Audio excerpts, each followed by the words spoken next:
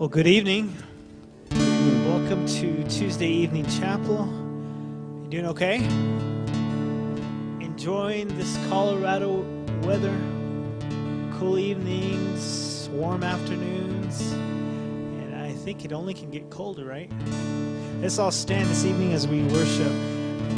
Our speaker for this evening is Dr. Laurel Matson. He's Vice President for Marketing and Recruitment. Let's welcome him. Thank you. Psalms 30 says, "Sing to the Lord, you saints of his, praise his holy name." The psalm writer invites us as followers to sing, to worship the Lord, to praise our holy God. So we're going to sing and we're going to make music with the heavens tonight. Isn't that awesome? We can make music with the heavens tonight, and we will lift up the name of Jesus.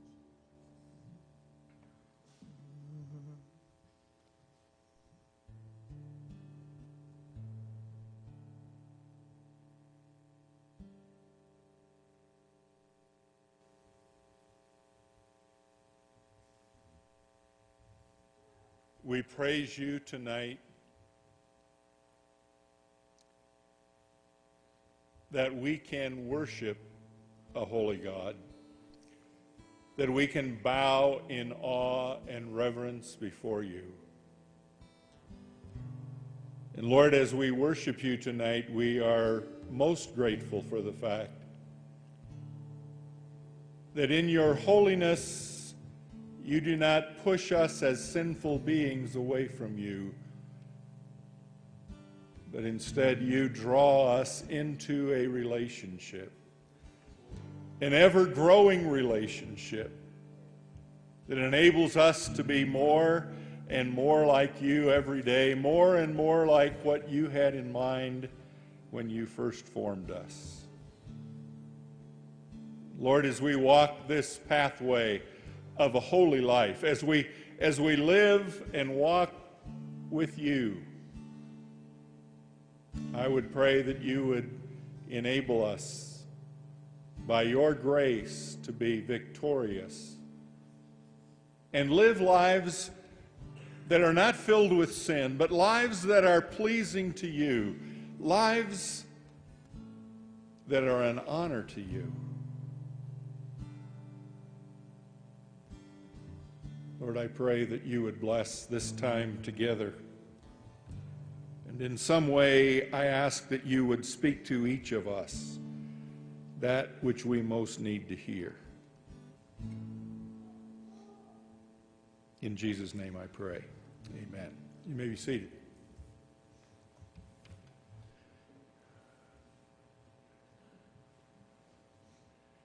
Well, it's good to see you all tonight in chapel. I thought maybe after some of you ate the meal I prepared tonight, you'd say, well, I've just been fed enough by him. I'm not going to go to chapel tonight. It kind of reminds me, back years ago, I used to serve when I was a pastor, and then when I was a district superintendent in the state of Wisconsin. I used to work every summer as the camp cook at either Boys and Girls Camp or youth camp. And then when I became a district superintendent, of course, one of my responsibilities was to travel all over the state and visit the churches on Sunday morning. One Sunday morning after the morning message, one of the ladies of the congregation came up to me and said, "I have what is probably a very strange question." She said, Are you the camp cook?" I didn't know if that had something to do with my message or, just where that came from.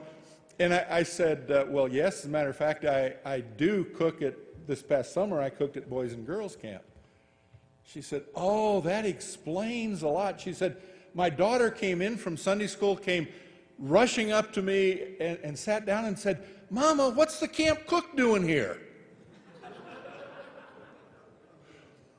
So some of you are probably thinking, what's the Free Food Tuesday chef doing here? It's good to see all of you. We're off to a great start this fall. I think God is blessing and helping, and it's just been a good time. As I reflected on what it was that I should preach about tonight, I thought of the fact that, is the theme? No, the theme's not up there. Our theme is, God has not given us a spirit of fear, but of power. I think I have heard every one of the prior messages in chapel this year since the start of the school year till now.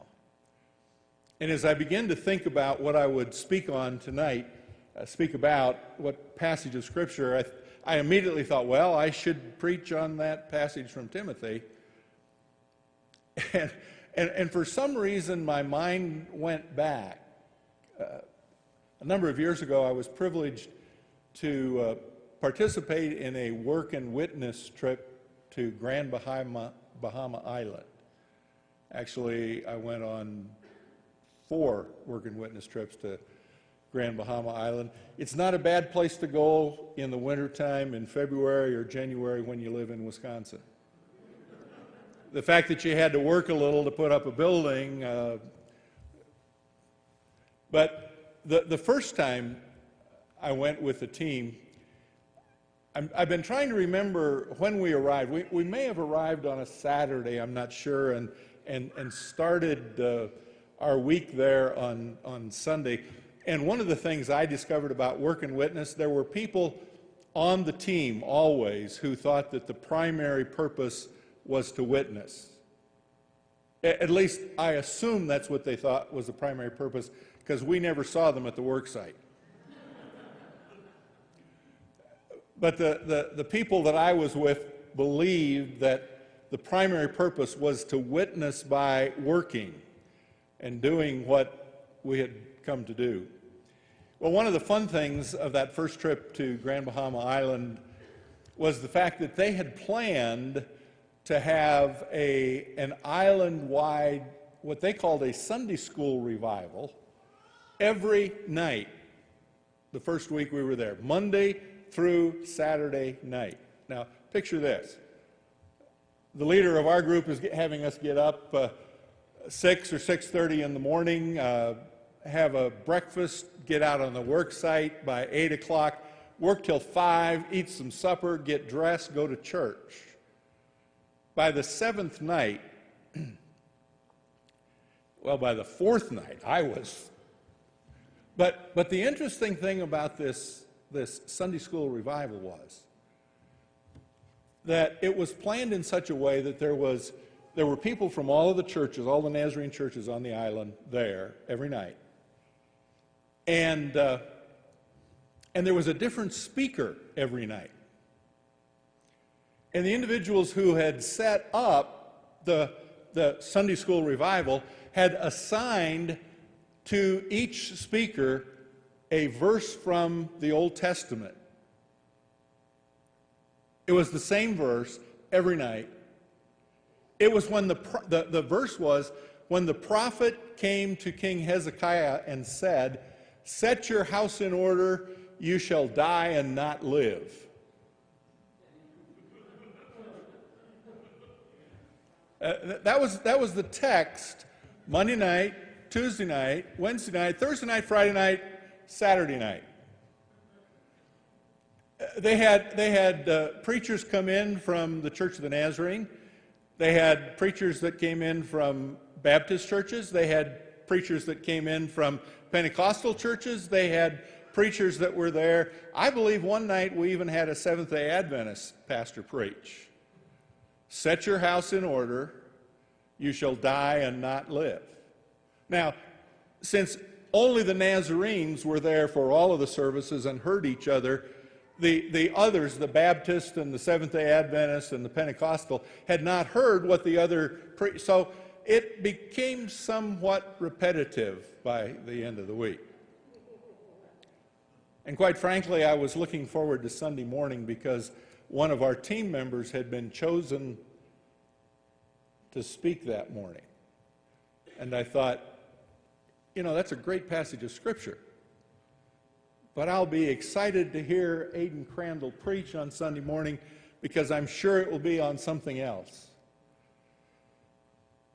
And to my amazement, Pastor Crandall stood up that morning and said, my text this morning is taken from 2 Chronicles, where the prophet says to Hezekiah, set your house in order, you shall die and not live.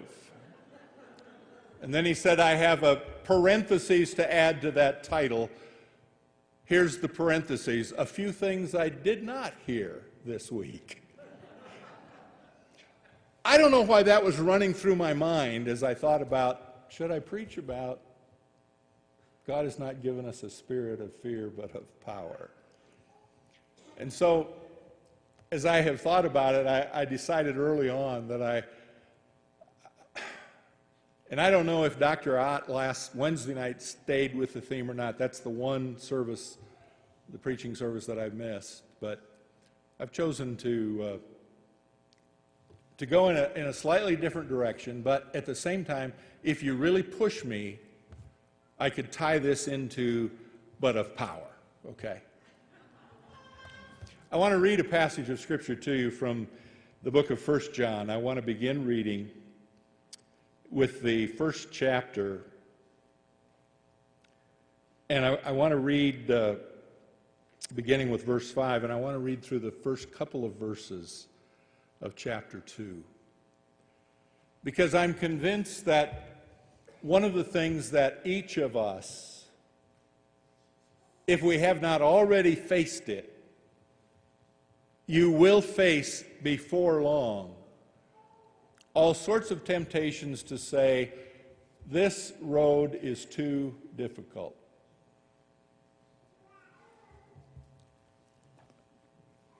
In fact, early on, as I was listening to one of the other individuals preaching, it may have been the night that Dr. Gary Strite spoke, I sat over here thinking to myself, by the time I get up there to preach, there's going to be some people who have already begun to think about, well, should I quit?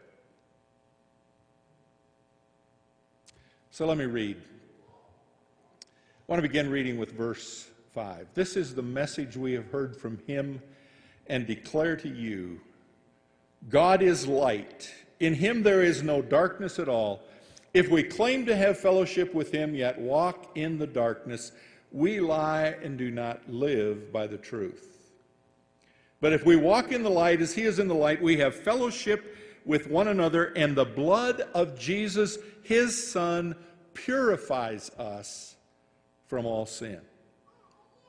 If we claim to be without sin, we deceive ourselves, and the truth is not in us. If we confess our sins, he is faithful and just and will forgive us our sins and purify us from all unrighteousness. If we claim we have not sinned, we make him out to be a liar, and his word has no place in our lives. My dear children, I write this to you so that you will not sin. But if anybody does sin, we have one who speaks to the Father in our defense, Jesus Christ, the righteous one. He is the atoning sacrifice for our sins, and not only for ours, but also for the sins of the whole world. As I have thought and studied this passage of Scripture, I've thought to myself, tonight I'm preaching to a diverse group in terms of your theological backgrounds. I don't know that I said at the new student orientation this year or not. I usually try to say it, and if I forgot it this year, let me throw it in here. We do understand that not all of you who attend Nazarene Bible College are part of the Church of the Nazarene. Please forgive us when we forget, because we're just going to act like you're part of us, because you are. But in this passage of Scripture, there is enough fodder to keep argumentation between doctrinal differences going for months on end. I intentionally tonight choose to ignore those opportunities at debate. I'm not here to try to argue finer points of theology. I'll leave that to your theology classes. But in this passage of Scripture that I have read, understanding that there is diversity of interpretation possible in terms of what John is saying to that early church. The things that I am most interested that we hear tonight, and I really want to zero in on chapter 2, verse 1. That's where I'm going. That's where I'm heading.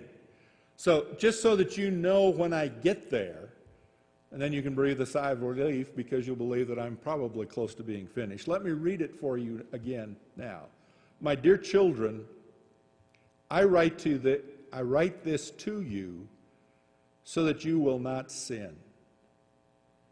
But if anybody does sin, we have one who speaks to the Father in our defense, Jesus Christ, the righteous one. That's where I'm heading. Now notice in this passage, John is starting as he is talking to the church, and he says, the message that we have heard, verse 5 again, the message that we have heard, we have heard from him, we declare to you, and here's the message, God is light, and in him is no darkness at all. Nail that one down. God is light. God is not the author of confusion. God is not involved in bringing darkness into our lives. When uncertainties arise, when confusions arise, when we're not really sure of the direction that lies before us, be convinced of this. God is not bringing to you that sense of darkness in your life. That's the enemy of our souls that's bringing that to you. I was talking to someone last spring who said to me, Dr. Matson, I feel like there's something between me and God, but I don't know what it is. And I said to that person, have you asked God to reveal to you specifically what it is? And the individual said, oh yes, I've asked repeatedly, and yet I do not get an answer. My response to that person was, then that's not God dealing with you. That's Satan trying to confuse you and trap you and trick you. Because if there is something between you and God, and you go to God and say, God, look at me. What do I need to do to grow closer to you? God will specifically, if there's a problem. If we have done something against him, if there's an area in our lives that he is trying to work on, he will specifically nail it down. God is light, and in him is no darkness at all. Nail that one down. Verse 7. If we walk in the light as he is in the light, we have fellowship with one another. Oh boy, temptation there. In the church world today, we see so much discord in churches. We see so much discord between churches. We see so much of a lack of harmony. But again, I told you I wasn't going to go there, so I'm going to ignore that temptation to stop there and talk a while. But if we walk in the light as he is in the light, we have fellowship with one another. And the blood of Jesus, his Son, purifies us from all sin. The blood of Jesus Christ purifies us, makes us holy. JC and I tonight did not talk about what I was going to stand up here and preach. We didn't talk about what songs he should sing. But I stood down here as we sang, Holy, Holy, Holy. And God commands us in his word to live lives that are pure and holy before him. And again, I'm not trying to mess with anybody's theology. I'm not going there. But I want to point out that this verse of Scripture says, if we confess our sins, he is faithful and just to forgive us and to cleanse us. If he cleanses us, or if he, see, I slipped back into my old King James memory from Bible school more than a decade ago. If he purifies our hearts, he enables us to live like he wants us to live. So here John is saying, God is light. If we walk in the light, we have fellowship with one another, in spite of doctrinal differences. And if we confess our sins, the blood of Jesus Christ will forgive us our sins and will purify us. He is faithful to do that. Well then, now I've arrived. Chapter 2, verse 1. I love the way John says this. My dear children. And again, I do like the King James translation of that because that was so familiar to me for so many years. King James translation says, my little children. My little children. In other words, you have the spiritual patriarch, the spiritual father, John, writing to the church, and he says to them, my dear children, my little children, I write this to you so that you will not sin. John is saying, if we walk in the light, we have fellowship with one another, if we confess our sins, he is faithful and just to forgive, to cleanse us. And then John says, in light of all of that, he is light, he forgives us, he cleanses us, he gives us fellowship with one another. In light of all that, here's the standard. Quit sinning. Now what he says? My dear children, I write this to you so that you will not sin. Again, we could get involved in all kinds of debate and discussion about the definition of sin. I'm not going there. I'm going to simply say, John says, I write this to you so that you will not.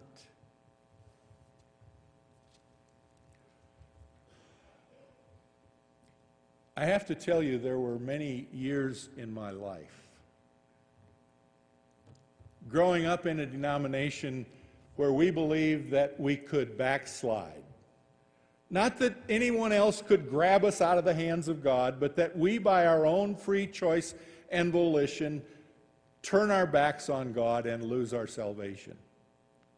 Having grown up in this denomination that believes it is possible to backslide, and sadly, not only do we believe it, sometimes we practice it. Too frequently, we practice it. But I remember that for many years, this first part of this verse was a fearful thing to me. John was saying, in light of what God has done, in light of who God is, in light of his holiness, in light of what he can do for us, the standard is don't sin. And somehow I developed in my own mind a mental, this is not on, right? It is? No. Okay. I'll stay here. Vic asked me if I wanted the mic on, and I said, well, I'll stand behind the pulpit, but I know me, I wander. So anyway, I had this mental picture when I was younger. This verse, that God was up in heaven, and I used to hear a lot of hellfire, brimstone preaching. I had a pastor when I was a a preteen who preached from the book of Revelation every single Sunday night. And I had this mental picture that God was in heaven. And my pastor used to talk a lot about having your name written in the Lamb's book of life. Okay? Nothing wrong with that. I'm not being critical. I'm not making fun. I'm just trying to set for you what I grew up with. And so I had the picture that God was in heaven, standing there with the Lamb's book of life, in which my name was written, but he had his pen poised right above my name, so that if I committed any offense against him, he would say, "Aha, I got you, out you go."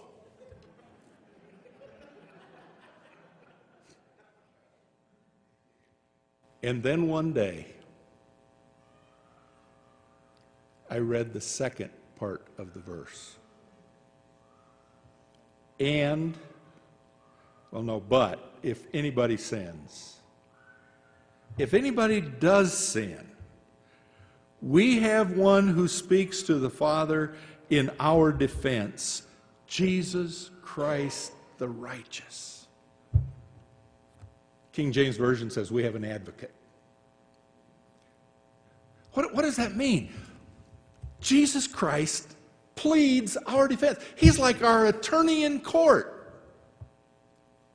If we commit an offense, if we commit a sin against God, and we repent of that sin, Jesus is there as our attorney, not as our judge. And I get the picture that Jesus is there before the Father saying, "Yeah, I understand. He blew it again. But Father, you don't understand what it's like down there. I do." And he pleads my case. Not if I'm rebellious.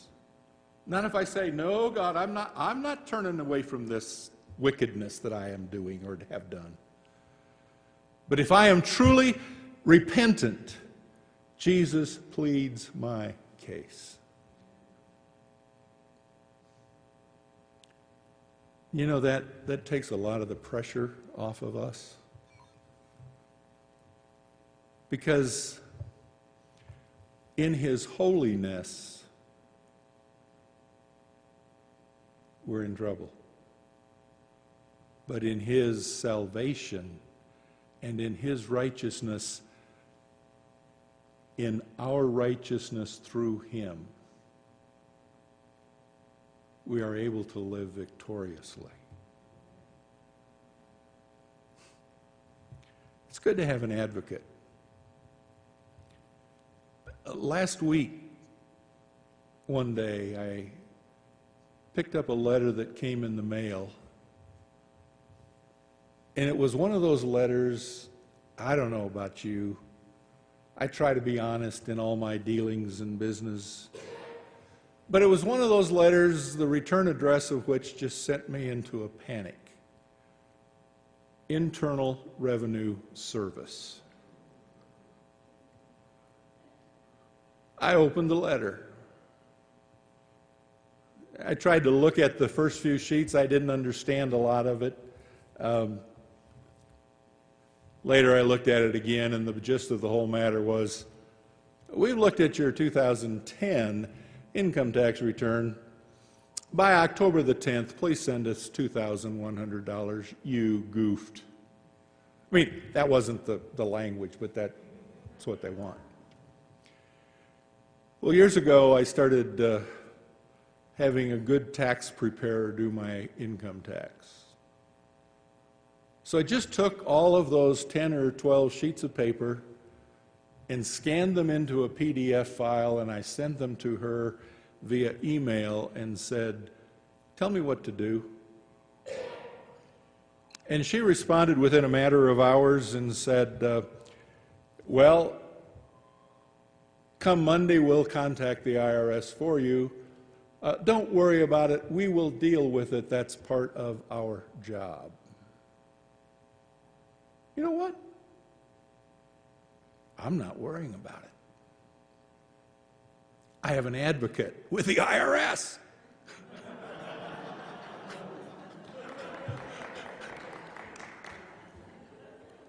But better than that, I have one who pleads my defense with the Father. So when I get down, when I get discouraged, when God puts his finger on my spirit and says, Laurel, here's something you should not have done, Jesus is there.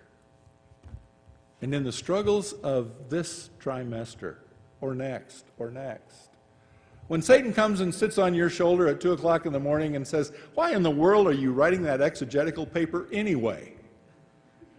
Why don't you just throw it all over? Why don't you, certainly you don't have a wife like Job had, curse God and die. But when somebody is discouraging to you and you feel like just throwing the whole thing up, not just that class, but your call and your spiritual experience, remember that you have an advocate, Jesus Christ. And to tie it into the theme, that is the Spirit of power. JC.